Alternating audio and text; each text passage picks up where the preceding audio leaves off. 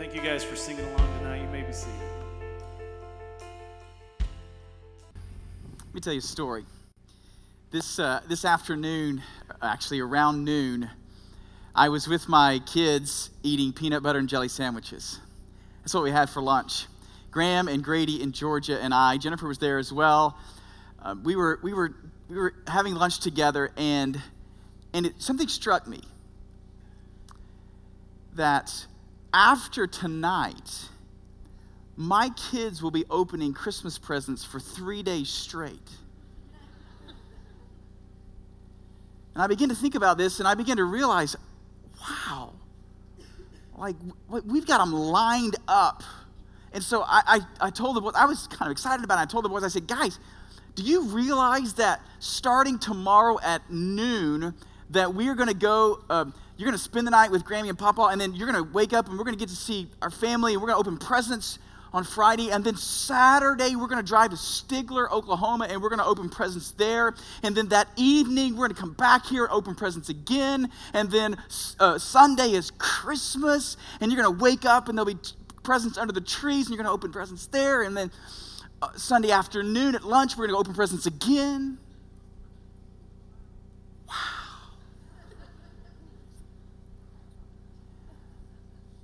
And then it struck me. Oh man, I gotta get a handle on this. That's okay that we're opening a whole bunch of presents, but we might be missing the point just a bit of Christmas. So, being the good father who's the pastor of a church, I said to them, "No, wait, guys. No, that's cool that we get to do that, but wait. Did you guys see on Facebook? It's a side note. Did you guys see on Facebook that there was a family who had 300 presents, not really under the tree, but around the tree? Did you guys see that picture on Facebook? Wow. Right.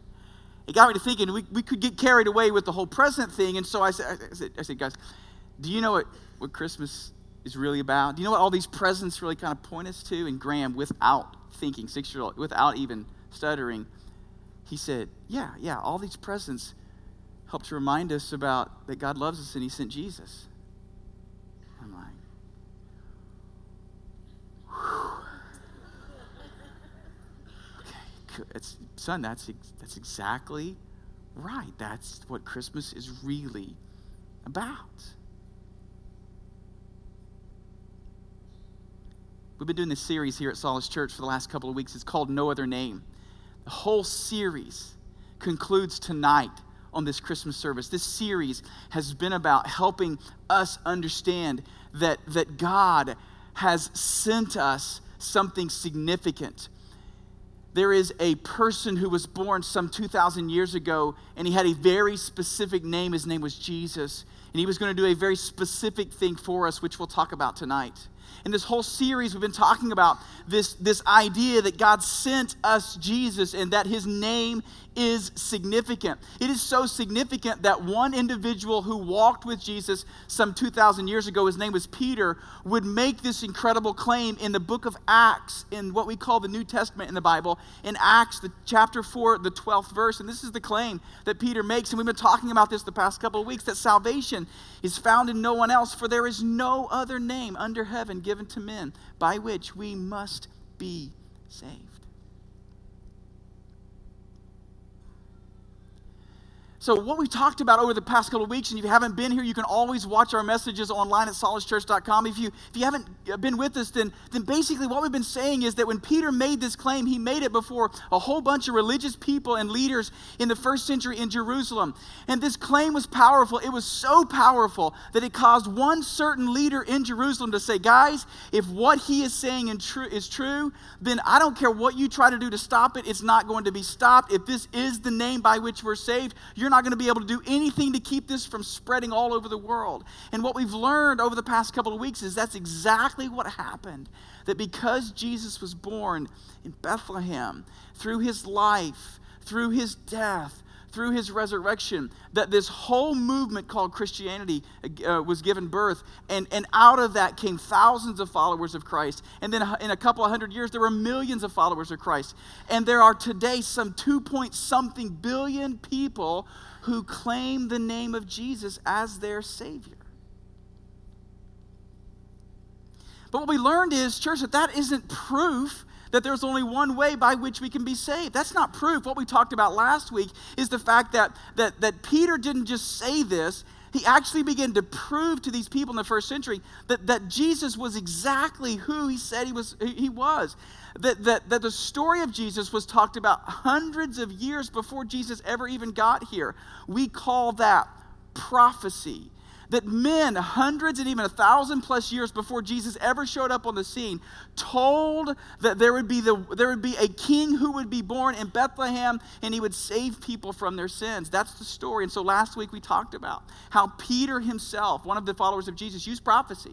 But not just Peter, also a man named Paul who lived in the first century also talked about the fact that hundreds of years earlier, people said that this Messiah would come to save us from our sins. This man Jesus, the name by which we are saved, also used prophecy. He said, hey, what they wrote about, I'm the guy. So, last week we talked about that all that pointed to Jesus. Now,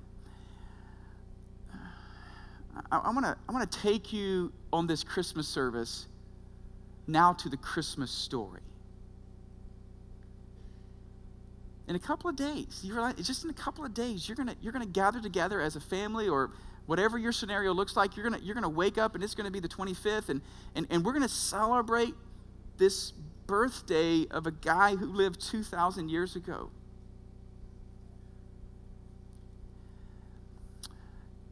The story of his birth is found in the first 4 books of what we call the New Testament. The first book of the New Testament is the book I want you to turn to with me. Now, I want you to, the first book of the New Testament is called Matthew. Matthew wrote the story of the birth of Jesus and the life of Jesus in what's called a gospel. Now, for a moment, just consider this. Do you realize that Matthew got the place in the New Testament, in the telling of the story of salvation? He got the place in the New Testament to be the first book of the New Testament. That's a pretty prominent place.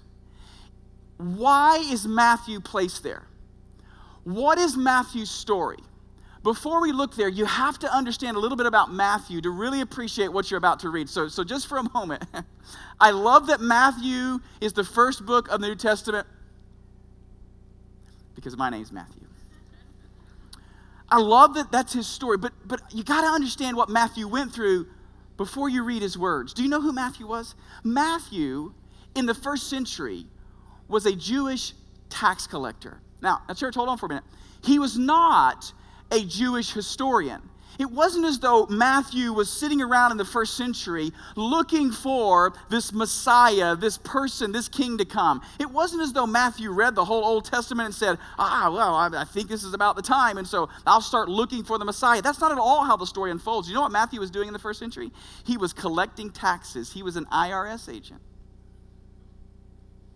He was at a booth. He was collecting taxes. He would go to homes if necessary, and he would collect taxes. And sometimes he would add to the tax amount of the Jewish people so he could pad his own pocket, right? This is Matthew in the first century. Matthew wasn't looking for Jesus. Matthew wasn't really necessarily expecting something significant in his lifetime. Matthew was just living. And along one day, about 30 or so years after the birth of this man Jesus, along the way, Jesus walks by and says, hey, why don't you come follow me?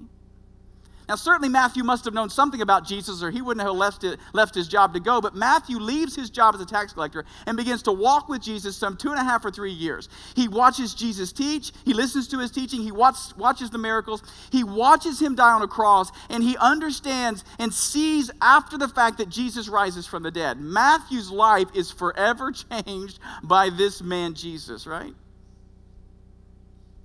Matthew is so changed by the life of Jesus, by the name by which men are saved, says Peter. He is so changed by this that Matthew chooses to write down. He is so different because of Jesus, he has to share it with everyone that he possibly can share it. So he writes the book of the gospel of Jesus called Matthew out of this radical change he's experienced in his own life. Now, I want to say this. One more thing before we look at Scripture. Tonight, I'm getting paid as your pastor to stand on this stage to tell you this story. Thank you for paying me to do this. Please hear this, though. I'm not standing here today because I'm paid to be here or I must be here. I have to tell you that I can so appreciate the Gospel of Matthew and why he wrote it. Because Jesus has forever changed my life as well. When I was 5 years old, I accepted this name by which men are saved, by which our sins are forgiven. I accepted him into my life, and my life has forever been changed because of it. And I am standing before you tonight as one who is changed by Jesus, and I want to introduce you to the same Jesus who has changed my life forever. When I was 5, I get it. I didn't have a radical story of transformation, right? I wasn't this hardened criminal and this person deeply addicted to some kind of drug. I probably had lied a couple of times and maybe stolen a toy from my brother. That's about as bad as it got when I was 5, right? But Jesus entered my life and I was forever different because of it, right? Who is this man? All right, so Matthew writes the gospel. Why does he write it?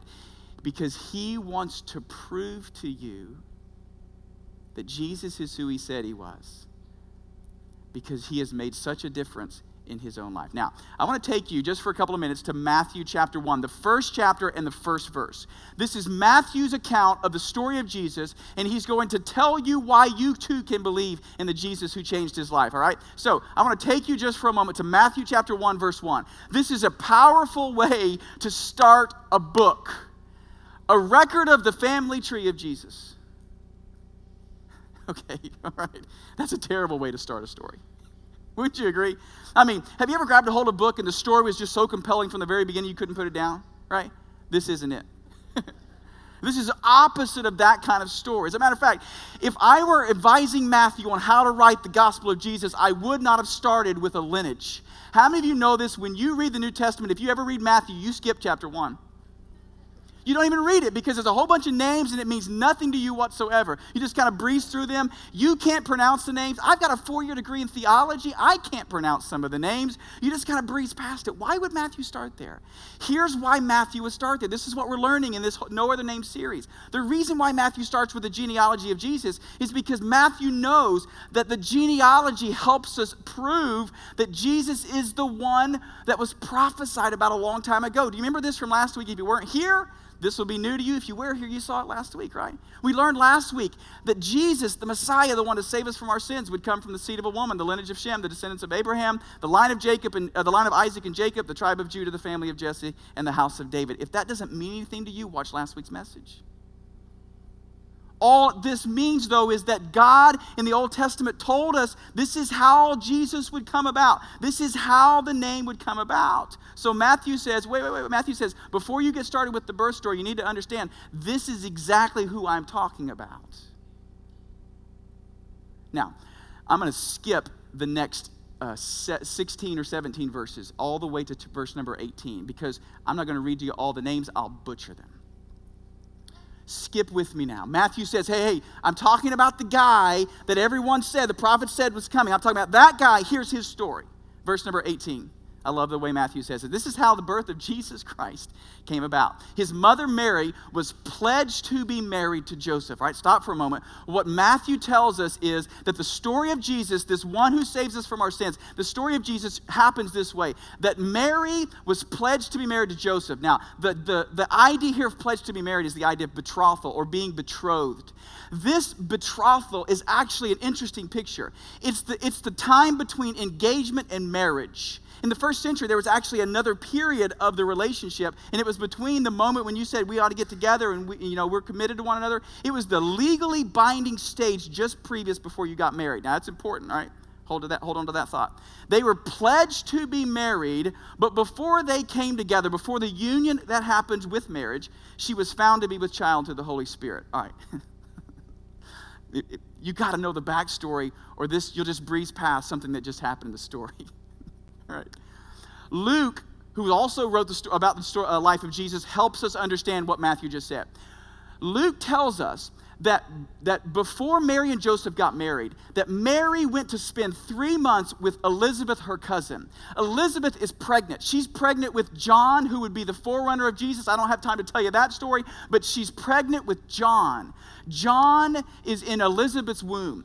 Mary is there with Elizabeth. Mary, in this process of going from Joseph to Elizabeth to spend 3 months with her, now is pregnant. She's pregnant with this miraculous conception through the Holy Spirit. That's what the story says. All right, so she's gone 3 months and she comes home. Now the story picks up. She's pledged to be married to Joseph. She's gone 3 months, but before they hooked up, she was found to be with child through the Holy Spirit. Here's the way this worked. She left not pregnant. She came back 3 months later in her second trimester. You left, and now you're back, and you're pregnant. That is a problem.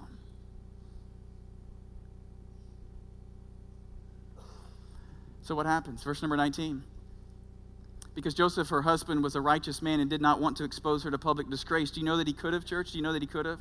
You know, in the first century, to end the betrothal stage or the betrothal stage, what generally had happened is they would go before a magistrate, a judge, and they would put on public display this situation. A man had the right to tell everything this woman had done and the reason why he was divorcing her. Joseph had every right to do that, to embarrass her because of this, and Joseph was a righteous man, and he chose not to do that. Instead, he had in mind to divorce her quietly. There was a law in the first century that allowed you to be able to hand a divorce certificate in the presence of 1 or 2 witnesses, and that would end the betrothal stage as well, right? He cared about Mary deeply. He didn't want to embarrass her, and so this is how he wanted to end the relationship. In verse number 20, if you haven't listened yet, tune into this. This is so important to every person in the room. But after he had considered this is so powerful.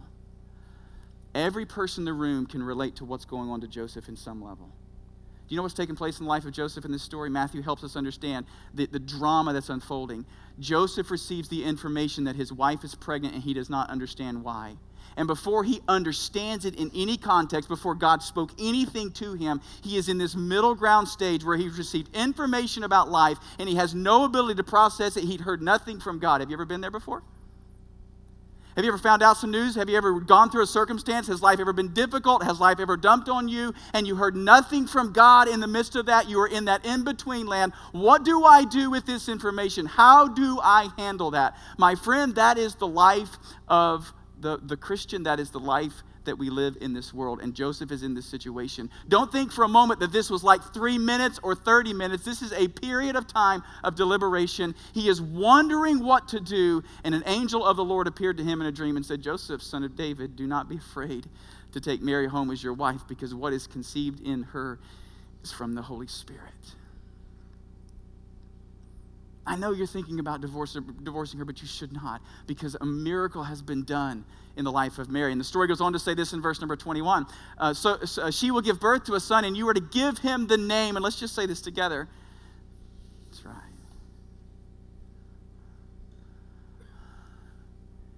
Because he will save his people from their sins.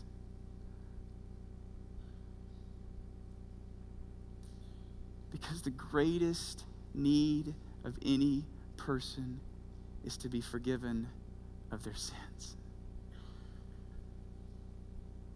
In verse number 22, the story goes on to say this. All this took place to fulfill, here goes Matthew proving to us that Jesus is exactly who the prophet said that he was going to be, to fulfill what the Lord had said through the prophet, Isaiah 7:14. This is the quote from the Old Testament, if you want to look it up. This is the prophet that Matthew is referring to in Isaiah 7:14. What did Isaiah say? Here's what he says in verse number 23. Matthew quotes it. The virgin will be with child and will give birth to a son, and they will call him Emmanuel, which means God with us. In verse 24, the story goes on to say this. When Joseph woke up, he did what the angel of the Lord had commanded, and he took Mary home as his wife. Another great point of application. When you have information and no revelation from God, just wait on God's timing. When God speaks to you, do what he says. If Joseph would have put Mary away, he would have divorced the mother of God.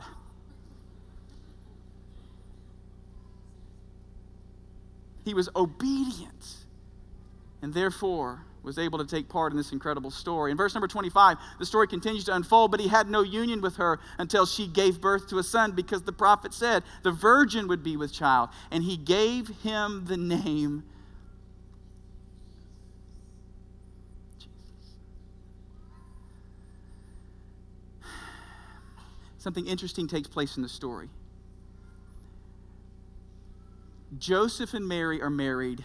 Mary gives birth to the son Jesus. Now, some time passes. We don't know if it's days, weeks, months, years, probably a couple of years that pass by in this birth narrative story, all right? So now the story is going to pick up again.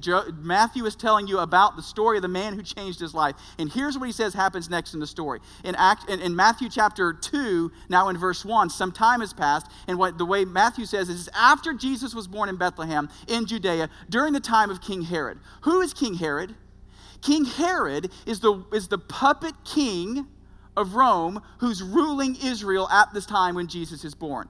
King Herod, by the way, is of the lineage of Esau, Jacob's brother. Jesus, the king, was going to come through Jacob. King Herod is the lineage of Esau. He's reigning over Israel. He's from the wrong lineage. He's in charge. He's the king. During the time of the King Herod, Magi from the east came. Now, I don't know what birth narrative story you've heard, but this is wise men in every play that I've seen. I've never seen the Magi in any Christmas play. They're always called wise men, right? The Magi, same idea, Magi and wise men. I'll explain who they are in just a minute. From the east, literally from where the sun comes up, from the east came to Jerusalem. Whoa, whoa, whoa, whoa, whoa, whoa, whoa, whoa, whoa. Why is that important? King Herod, you're from Esau's line. Okay, I don't know why you're doing on the throne of Israel right now. And why are there wise men coming from the east to Jerusalem? What is going on here? Context is important. Follow the story. Who are the Magi? The Magi are literally wise men. They study the stars. They study astronomy and astrology. They are schooled and learned men. Some scholars believe that these Magi were either kings themselves or king makers. In other words, wherever they were a part of bringing up and affirming whoever the next king would be. These men were influential. They were powerful leaders wherever they were. And they've come to Jerusalem to speak to Herod. Right? What do they ask? Verse number 2. And they ask, where's the one who has been born King of the Jews? They ask the King of the Jews where the King of the Jews is. That's a problem. Where's the guy who's the King of the Jews? We saw his star in the east and have come to worship him. This begs a question.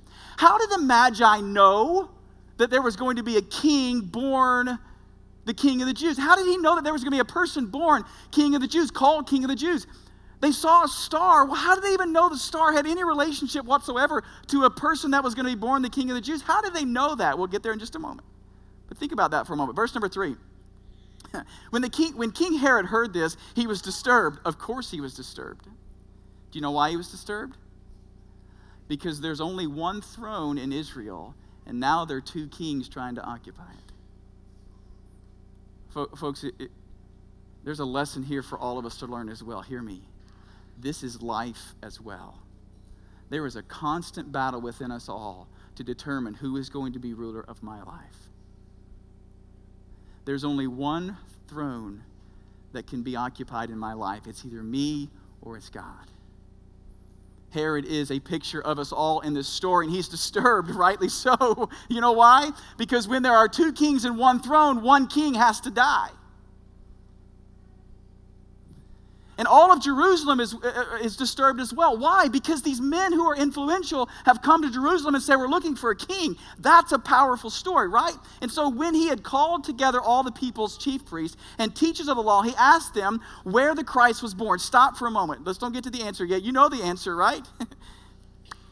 It's Bethlehem. We'll get there, but hold on for a moment. Do you see what's just taking place? These Magi, wise men, have come to Jerusalem. They said, where's the king? How do they know there was a king?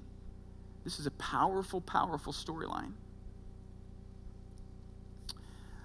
Can I take you back in time for just a moment? Just for a minute. Go back in time with me hundreds of years.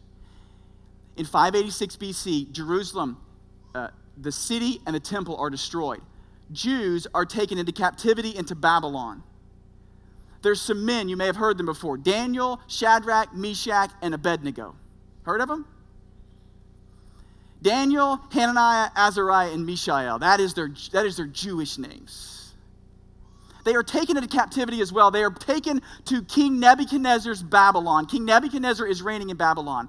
One night, while they are in captivity, King Nebuchadnezzar has a dream. This dream is so disturbing to him that he makes an incredibly just outlandish request of some people who are under his rule. King Nebuchadnezzar has a dream. He's disturbed by it. And so he calls together the Magi, the wise men. And he says to the Magi, he says, guys, come here. I've had a dream and I need you to interpret it. And so the Magi said, absolutely, King, we'd be glad to interpret that dream for you. Can you tell us the dream? King Nebuchadnezzar says, no, this time it's not the way it's going to work. You're going to tell me the dream I had and you're going to interpret it for me. And they go, so here's the deal. Just so, that's impossible. There's no way we can tell you the dream. You need to tell us the dream and I will interpret it for you. And King says, nope, not going to happen. Nebuchadnezzar says to them, Magi, wise men, if you do not tell me the dream and interpret it, you're dead, your family's dead, your neighbors are dead, I'm killing you all. Okay, King, we're going to need a minute.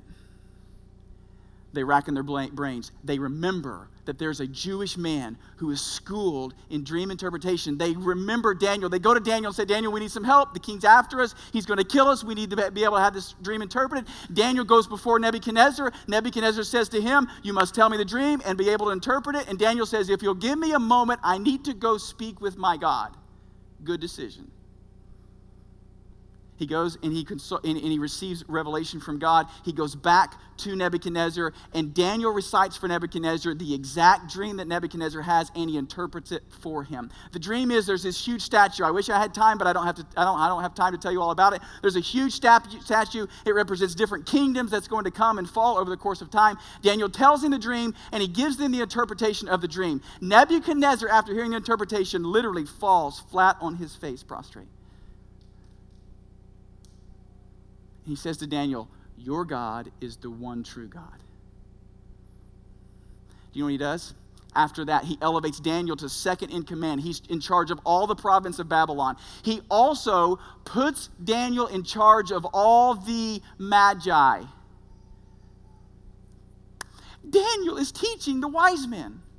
He sets up a school in Babylon instructing the wise men. What does Daniel know? Daniel knows that the interpretation of the dream is that it declares that there are series and successions of kingdoms. When they all fall, that a Messiah would come. That's the interpretation of the dream. Also, remember, church, if you were here last week, Daniel chapter 9, he receives another vision, and God tells him exactly when the Messiah would come. It's Daniel chapter 9, 24 through 27. We've already studied it. You're welcome. We studied it. Daniel is in charge of telling them all this. Many scholars believe that these Magi were schooled in Daniel's training. They knew the Messiah was coming in this period of time. That's why they showed up in Jerusalem. Hey, where's the king? Daniel. We went to his school. He told us he's coming. Do you know where he is? Herod says, hold on a minute, fellas, you know where he is? Yeah, he's supposed to be in Bethlehem. Hey, he's in Bethlehem now. I don't have time to read you the rest of the story, but Matthew meticulously lays out the case for how the storyline fits with all the prophecies, and here's how the story concludes. Here's what he says. Herod sends the wise men, the Magi, into Jerusalem, or into Bethlehem. The Magi find Jesus. They offer him gifts of gold, frankincense, and myrrh. I remember a play we did a long time ago. There was a kid who stood up in the Christmas program, and he was reciting this line, and he said, and they brought him gold, frankincense, and something else. I wish I had time to tell you all about these gifts and the significance. They are significant. They weren't just treasures for them to be able to live on. They were significant, and they were almost prophecy in and of themselves, each of these gifts that they brought them. But think about this for a moment. The king of the Jews, Herod, rejects the real king of the Jews who can save him from his sins. Magi, non-Jews, Gentiles, come to worship the King and offer him gifts, and they worship him. Isn't this a powerful picture? When our hearts are in rebellion and we resist what God has provided for us in Jesus, we miss the salvation that comes through him. When we set up a kingdom for ourselves, we miss the ability to be saved and forgiven of our sins. And that's the story that's unfolding. Last point, and I'm done. Do you know that Matthew, in his gospel, as he's laying out the case for Jesus, at the very end of the story, when Jesus is crucified, also gives us an incredible picture of how Jews rejected Jesus, but a Gentile man named Pilate declares exactly what the Magi declared in the birth narrative. In the crucifixion of Jesus, Pilate, after he talks with Jesus, he ultimately condemns him to death. But he has a plaque, a wooden statement nailed above the head of Jesus as Jesus is hanging on the cross. Do you know what that statement said in 3 different languages? This is the King of the Jews. What's the story? The story is the Messiah has come. The story is that those who would give up the rightful heir of reigning on their own life and surrender their life to him would find forgiveness of sins and would find healing for their brokenness. That's the story of Christmas. So here's what I want you to do tonight. Would you bow your heads and close your eyes?